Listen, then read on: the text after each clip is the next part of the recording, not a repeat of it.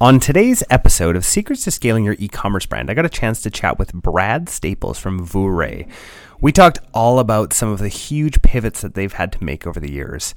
And we talked about the things that he's good at and the things that he's not good at, and what to hand off as a marketing manager and what to really make sure that you keep your pulse on. If you guys are, still managing your marketing, this is a great podcast for you to listen to. These guys have really scaled and done an incredible job with their pivots that they've made. So I think you guys are really going to like this one. Before we begin, we wanted to let you know some really exciting news and something that we've never talked about before on the podcast. Our team at Mindful Marketing is growing, and we have room for one new brand a month that's looking to grow. Now, before you apply, please note that we are looking for businesses that are ready to scale and have the capacity and the inventory for a large influx of orders. This opportunity is only available to brands that have at least 1 year of sales history and are ready for explosive growth. If this sounds like you, go to mindfulmarketing.co/apply and start the process today. Now, on to today's episode.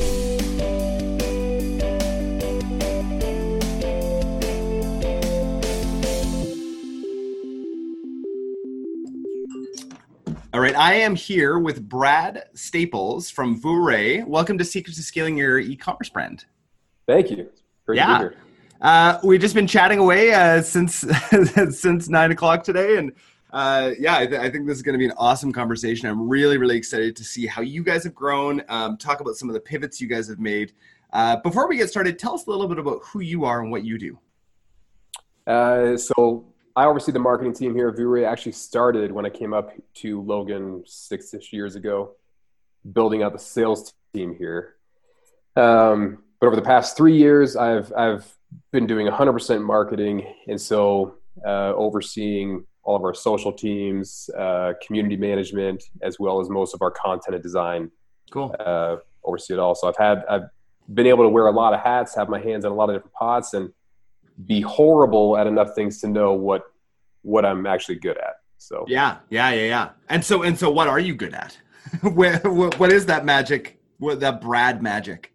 Yelling at people mainly. Hey, that's what I'm good at too. Yeah, I mean, just laying down the iron fist, being a tyrant in the office. No, I think for me, I've always enjoyed writing. I've always enjoyed relationships, and kind of combining those two has been really helpful in allowing us to build some of the relationships that have helped our brand scale using the leverage of other people's reach and their relationships. And so where I fall short, I'm not a great numbers guy, so I've always outsourced digital marketing. I am awful at design and creative, so I've always had someone on our team who's really, really great with that stuff. I've got some horrible stories about running social media. That's another one I won't touch anymore. So I can stay kind of 30,000 feet up and know when things are working and when they're not, looking at some common metrics. But as far as running them, I've gotten good at saying no. We'll put it that way. So I just want to take a little aside for the listeners right now. If you're a founder or head of marketing, VP of marketing, CMO listening to this, which is generally the people who are listening to this podcast, think about that and where you can outsource and the things that you're not good at. It's just so important. I cannot say enough after growing our business to where we're at. We just wouldn't be there without outsourcing and hiring well. And I can imagine that you're saying basically that exact same thing. 100%.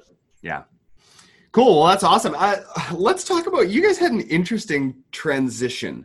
So 4 years ago, you guys made a massive pivot.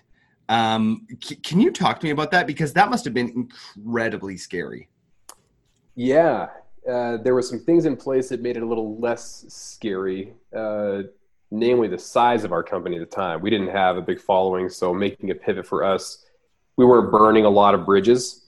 But the long and short of it is that the brand started way back in 2010. And at that time, it was very much like called a surf and skate apparel business. Okay.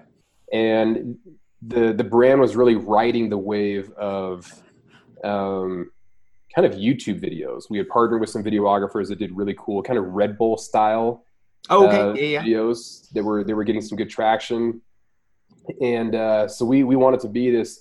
We were always active lifestyle. We always wanted to promote getting out and being active and being healthy. We were just catering to a much younger demographic. And around that same time, going into 2013, 14, I came on tail end of 2014. There was a pretty big paradigm shift in the surf industry as a whole. You had major players going out of business to file for bankruptcy. The general trend of surf clothing, as far as being popular with teens, was starting to shift. So what was do you have any idea what that reasoning was? Because I feel like surf clothing has been around for, I mean, that was 2002. That was me. Right.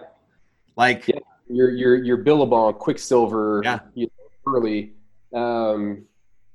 Just about all of those brands started to take on much more of like a sports rather than surf. The retailers you started to see struggle right around the same time. PacSun filed for bankruptcy. You had your Abercrombie and your what was the other one you always saw? Hollister. In the mall. These guys really started to struggle. That trend, that style of clothing was just sort of falling out of popularity. It ebbs, it flows. Anyone in fashion knows that that's what happens. So we're going to these big surf shows. We're looking around at all the players there. The biggest players in the rooms are having real financial problems. And we're like, guys, we're fighting for elbow room in a terrible industry. Totally. With shrinking market share. And so we developed a line of accessories, including bags, to really cater towards that surf crowd. So they had these bright, vibrant prints on them, kind of coastal prints. What we didn't realize at the time is that while we were going towards surf and skate, they were actually selling well with female athletes. Oh, interesting. And so we uncovered this sort of odd niche that we thought was completely dominated by Nike, Under Armour, and Adidas. Yeah.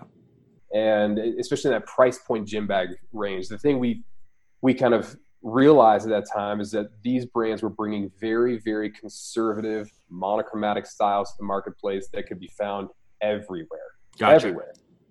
And so it's kind of a last-ditch effort to keep the boat from completely sinking. We said, look, let's put all of our cards where we feel like we have the absolute best opportunity to grow and scale in a market that's actually growing, which fitness was at that time, especially athleisure wear. Yeah. So the blend of what was the size of this boat? What was the size of this boat at the time? Was this a dinghy, a sport boat? I would say a dinghy with far more shotgun holes in it than tin left. I mean, it was. I think at that time it was like we had 6 people employed at the company. One of our founders had just left for another opportunity. So it really was kind of like this is it. If this doesn't work, we're done. We're going back and getting day jobs. Yeah. Yeah. And as a test, we fought our way into an activewear trade show over in Huntington Beach, California. We were the only brag brand there. And we developed a line of prototypes, just like pre-selling this stuff. Had no sales to our name, no reputation in the space. And the show was a hit. We had really big retail partners in the B2B space. They were coming over like, "God, we've been looking for something like this. That's, it's bright, it's vibrant, it's keeping up with those athleisure wear trends, and how soon can we get this stuff?" And so that was summer of 2015. And during that same summer on our social media, we did this massive 180-day transition where we went from teen surf and skate to kind of young female activewear, focusing on bags, and the rest is history. Wow. Amazing. So let's talk about that a little bit. So interesting, in 2015, that you made the big transition and made that huge decision based on B2B. Would it be the same now in 2020? Like, would that have been the route that you'd go, is like, hey, first let's test this with wholesalers and then let's bring it to the D2C market? Or would you have swapped that now? I'm just interested to see sort of where other brands are at with that.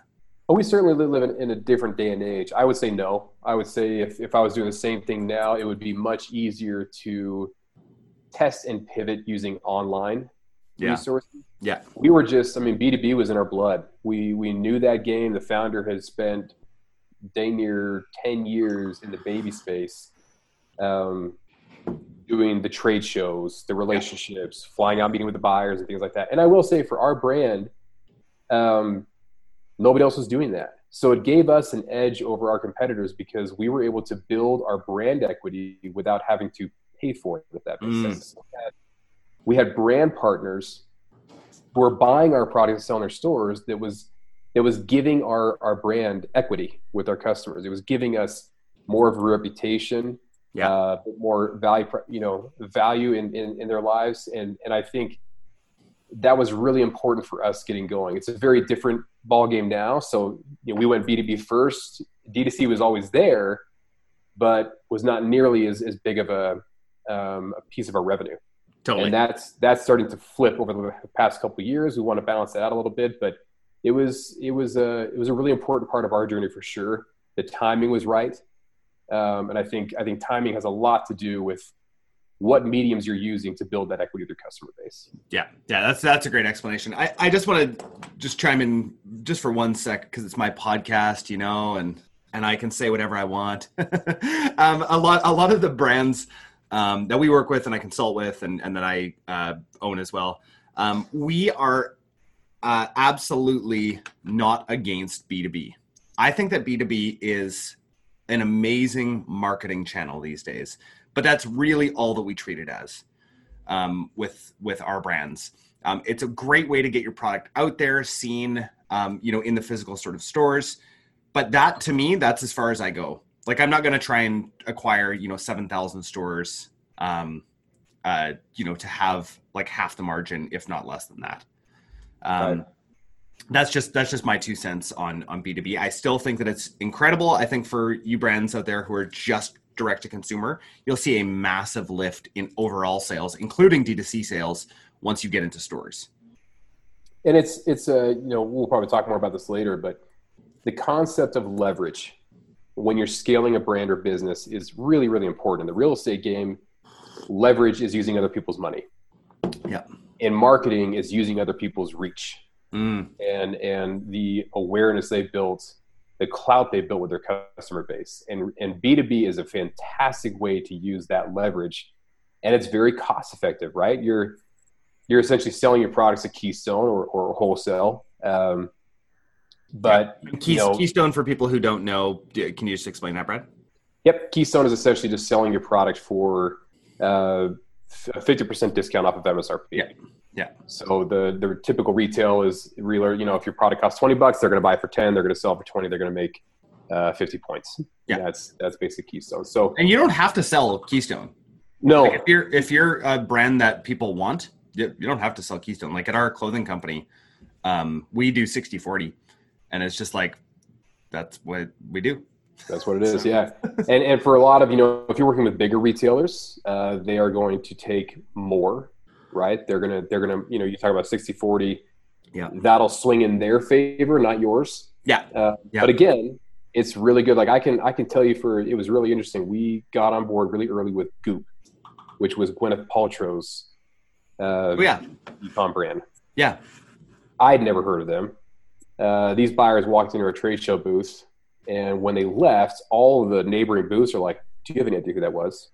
I'm like, yeah, they're from GOP. They're like, you mean Goop? I was like, yeah, Goop. And they're like, if you guys get in with those guys, it is a big, big deal. And I looked, I had no idea who they were. We were talking about a fish out of water. We had no idea we were doing this show. It was a miracle we got out of there looking like clowns. But we did land a deal with them. Started getting some of our product on that website, and it was amazing how many doors that one account opened for us. Again, leverage. You had a one retailer that had a very powerful reputation in the space. We didn't realize how big, but it was that opened up the door to start selling with Nordstrom. It was that relationship that, and then it was Nordstrom that opened up the door for international. Gotcha. So we had a lot of international big hitters who were like, once you sell with Nordstrom, we're interested. That tells us you got what it takes to sell in a very, very competitive landscape. And so it was this chain reaction of leverage that allowed us to really scale the brand much faster than we would have been able to if we were just vying for attention in the D2C space. So this is so good. This is not something that we've really covered with a guest, and how important this can be. So I really appreciate that, Brad. Like, I feel like it's just great stuff. Can you talk to me, Kit? Let's move over a little bit more to the D2C side. What are you guys doing right now with ambassadors? I'm interested to hear about your program, what's working, what's not, and what sort of impact that's had on your guys' business. So a brief history, we started, an ambassador program the way most brands would, which is you go out, you find either fantastic customers or people who really fit your persona that you'd like to represent your customer base, and you turn them into quote unquote ambassadors. Yeah. And we learned something early on that I think is really important for brands to realize is that we live in a day and age where influencers and ambassadors has become a business. So as soon as you call somebody an ambassador, it automatically creates this sort of scratch my back, scratch your back relationship where instead of just loving the brand and wanting to talk about it naturally, it was, okay, you call me an ambassador, that clearly means you think I've got some weight in this equation. What are you going to give me? And we noticed as we started doing this a couple of years back, it was not very effective because the story they were telling about the brand and about the products was not genuine. It was, and people can see through that. Oh my heck. I mean, the BS radars on customers today are so fine-tuned and so sharp. Yeah. If you are paying for a post, if you are, commissioning ambassadors and things like that, people smell it a mile away. And it's not to say that it doesn't work. It's not to say that it doesn't. I mean, you look at the stats, people find brands all the time on Instagram they never heard of. It's fantastic. Yeah. But do they believe it enough to actually go and buy it?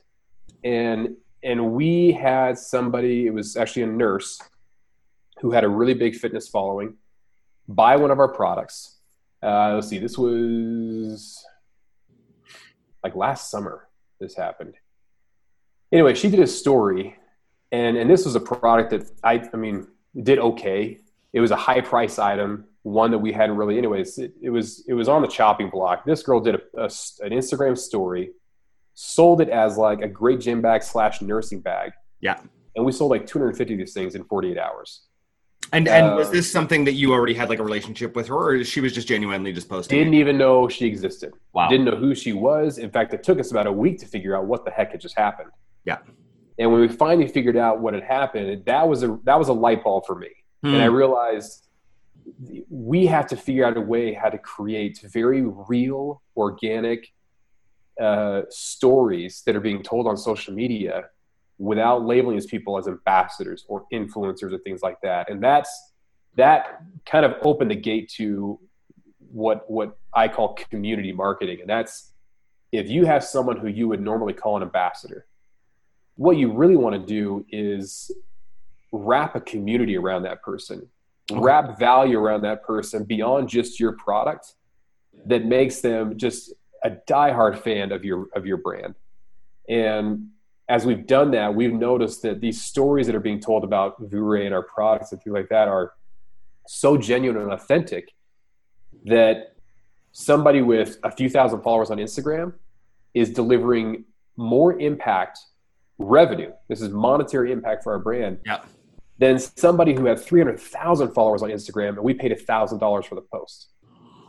And we're paying nothing for this one. It costs us time, right? Yeah. And so what does that time? Yeah. What does that time look like? Like, can you talk practically? Like, what does that community look like? Like, is this a VIP group or what is this exactly?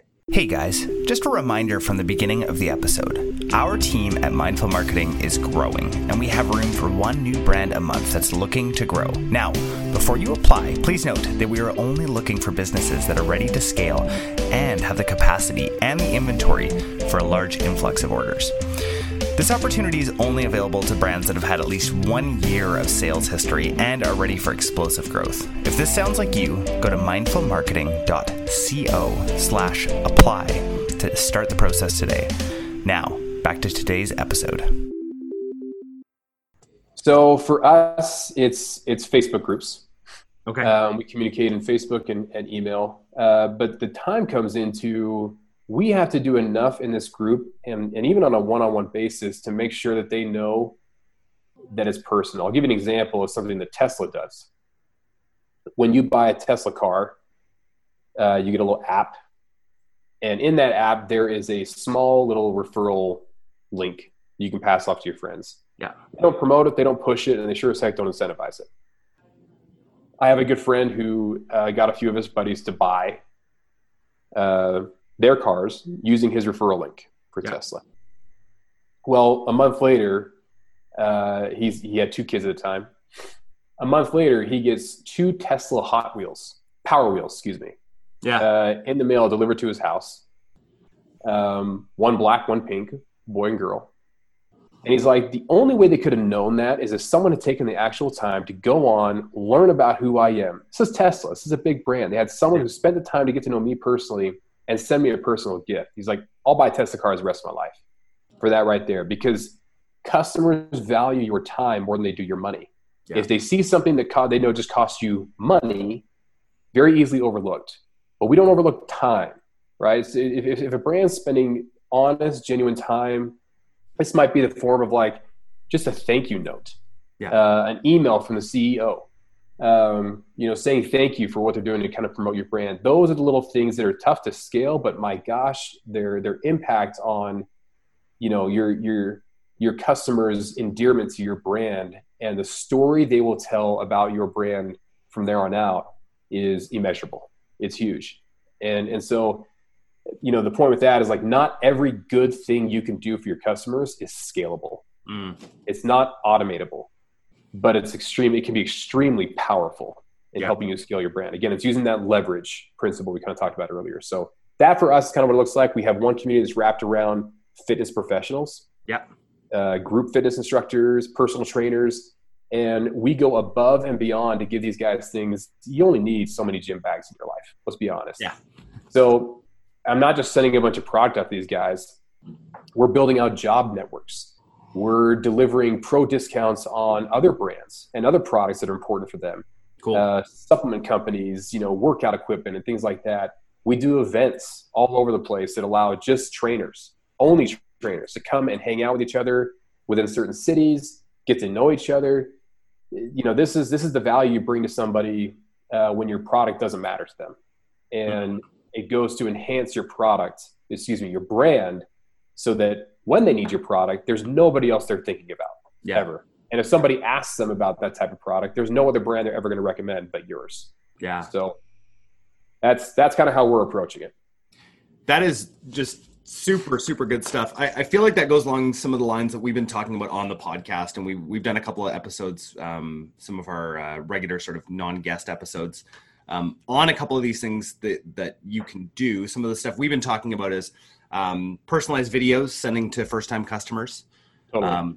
Huge thing. Also handwritten cards. Big one. We partnered with the company Handwritten, who actually use robots with ballpoint pens to send out handwritten cards. Incredible value there. Like I feel like we're kind of on the same page right now with people need to be buying from people that they like, right? And people that actually care about them, and brands that actually care about them. And the day of, the drop shipper who doesn't care, I think it's starting to leave, right? The drop shipper. Yeah. Yeah. And I don't know how else to describe that, sort of like, hey, these aren't our products. We're just going to sell you some stuff. Well, I mean, look, anyone can go on and sell a few $100,000 worth of e-com product in a year. Yeah. Anybody can do it, right? But to actually build a brand, to get to a $1, $3, $5, $10 million mark, you have to have brand equity. You've got to have reputation. Yeah. And depending on whatever, product space that you're in, the recipe is really the same. You're investing in relationships. It's funny to me that if you say that in a sales context, right? If someone asks you, what's the most important element of salesmanship? Well, let's say it's trust. Yeah. Right. You have to build rapport and trust with whoever you're selling to. Nobody talks about that in D2C. Yeah. Nobody talks about that in e-commerce because people were like, well, how do you scale trust? How do you scale a personal relationship? And the short answer is, well, you don't. And that's okay. Yeah. Right? Focus on those VIPs. Focus on leverage, right? Focus on building that kind of trust and rapport with people that can do a lot of good for your brand, because you can't do it with every customer. You start getting tens of thousands of customers a year. You'll spend 24 hours a day making videos for them. So you've got to get a bit more selective about who you're going to do that for. What are their attributes? What is the leverage you're looking to utilize there and grow your brand? But I mean, those are the things that nowadays that people are starving for because they're not getting it from the big guys. So talking about scaling video reach outs, just so you know, we have actually developed a whole system around that. So awesome. We've developed actually a whole new company around that we're going to be unveiling pretty soon, because I think that it's that powerful. Totally. The personalized video reach outs. So this has just been great. I absolutely love the things that you brought to the table today. What I'd like to know, and I think you've already talked about this, but I have to ask the question: what is your secret to scaling? I'm going to go back to leverage, and here's the real reason why. Some people can come into, and they're in our space. They have tremendous reputation within their industry already.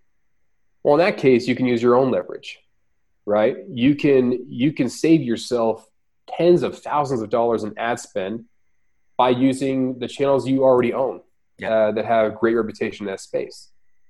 Little guys like me in the industry, we don't have that reputation, so we have to go and find leverage, right? Most people think scale e-com, you dump a ton of money into there and go gangbusters on ads. And ads are great. They are a very small piece of the equation that allows your business to grow. I would argue that people would surprise themselves how much revenue they can start to generate in an e-com business without spending a single dime on advertising. Yeah. A single dime. And you do it by, again, you've got to start developing relationships. You have to be able to sell.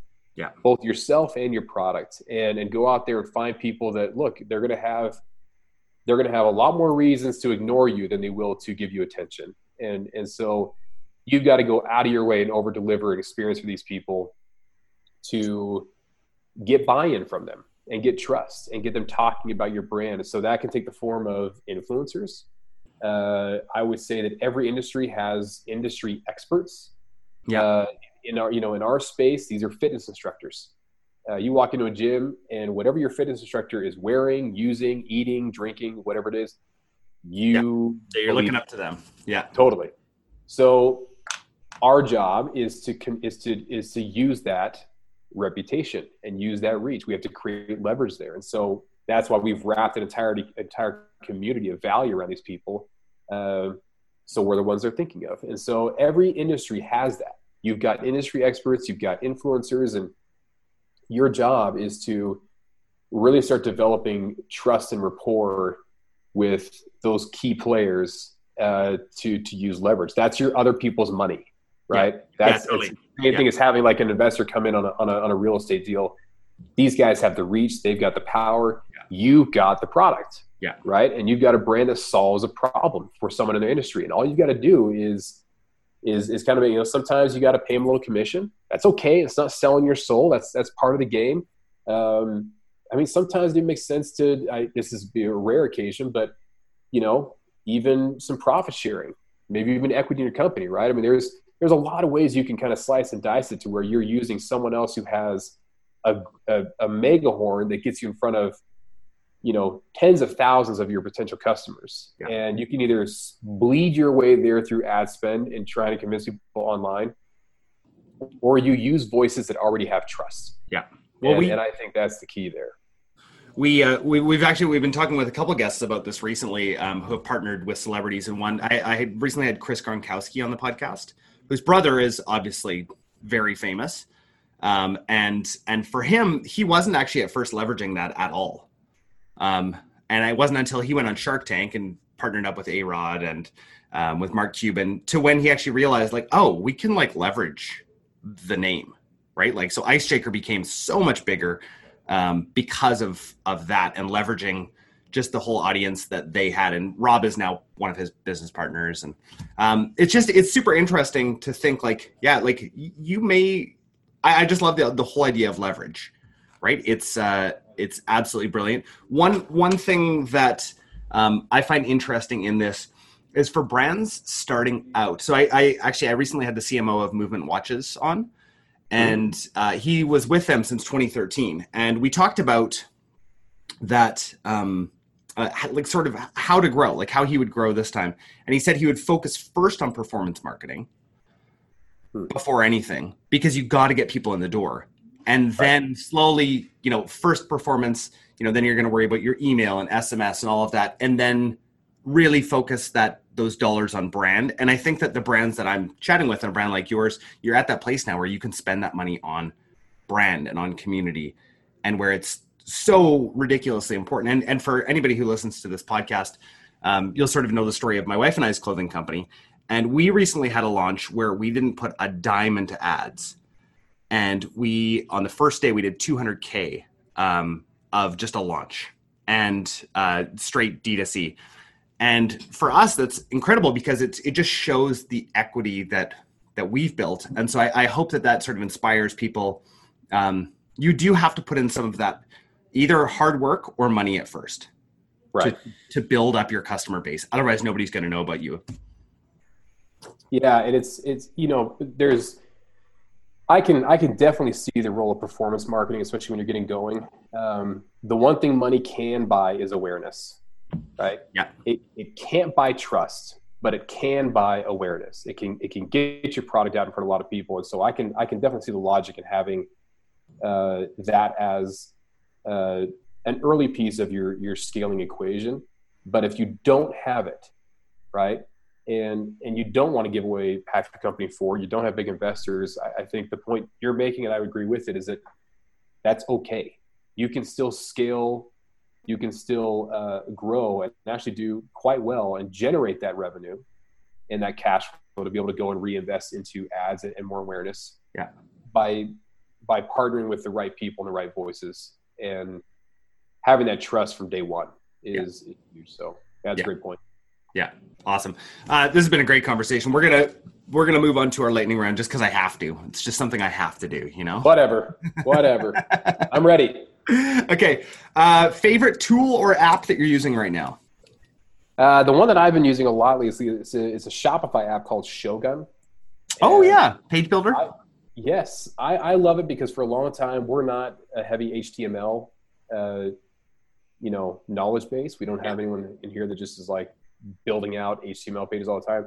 This is a great app for anyone who wants to build out super customized landing pages that are very functional and dynamic with your website. So we've been using this one a lot lately to actually improve our performance advertising and have better landing pages for the traffic we're driving to the website. So I see. So you're sending traffic to the Shogun pages.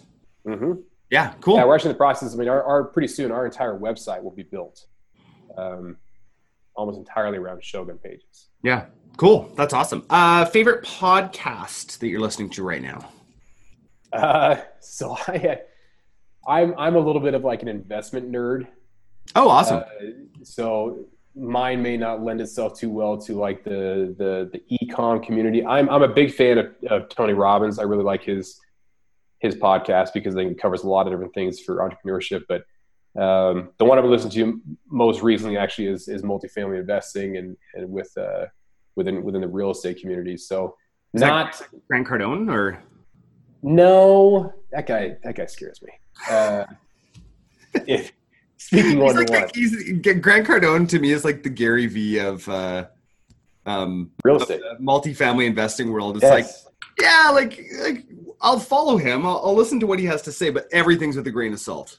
Yeah. Would you give the guy your money? Right. That's the thing. I never have. Yeah. He's inspired me.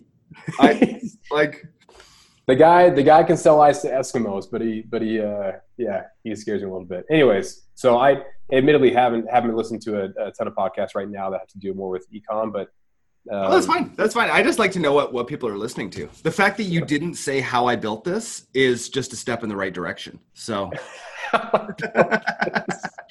no, I have heard that one. I have heard a couple on there. I listened to I can't remember the guy's name. The guy that built Shopify. I know. Yeah. I know it's a European name, and but he lived in Canada for a long time. Anyways, his story was pretty cool on there, so I listened to that on there. But no, not an avid listener there. One other question: founder that you look up to? Oh, geez. I know I didn't give this one to you before, but no, you didn't. It's interesting. You hear all these the Elon Musk and the Bezos stories and things like that, but the founders that I tend to enjoy talking to the most are like the brand new ones. They're just scrappy. Yeah. And they're bootstrapping and they're still humble. They don't think they own the world yet. They know they've got a long road ahead of them. They're just trying to figure this thing out.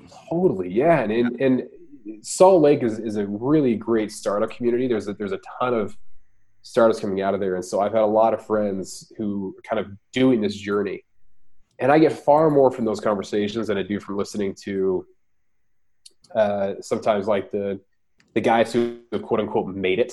Yeah. You sort of get to a point where you just can't speak the same language anymore. Totally. And so they're probably bored too, Brad. Those guys. They probably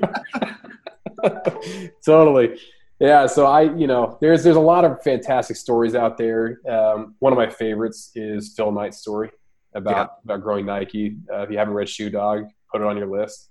But to prove my point, one of the things he says in that book is as huge as Nike has become, as fantastic of a brand, he's like, I would trade it all to go back to those days in the 60s and 70s where it was me and three other guys in a warehouse selling running shoes. It's like that for me was where it was at. And it's like there's a lot of truth to that. This stage of a lot of people are like, God, I can't wait till I've made it. Enjoy this stage. I mean, this is fun.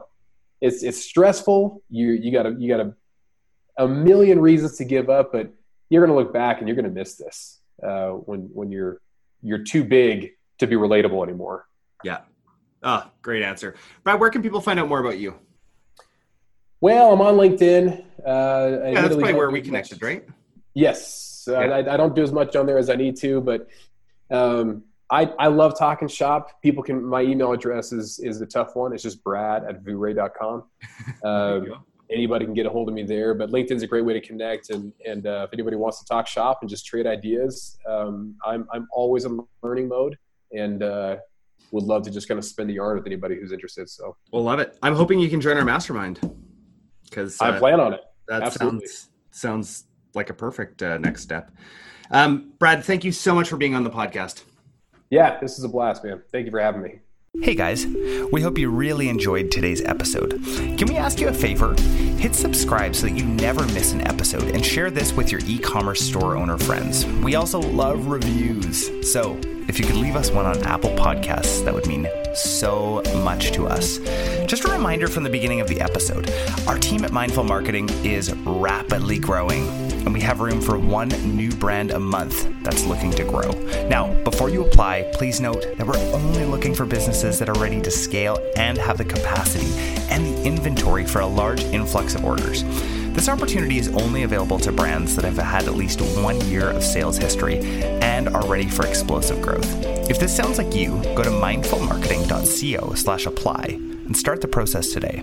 I hope you guys have a great week.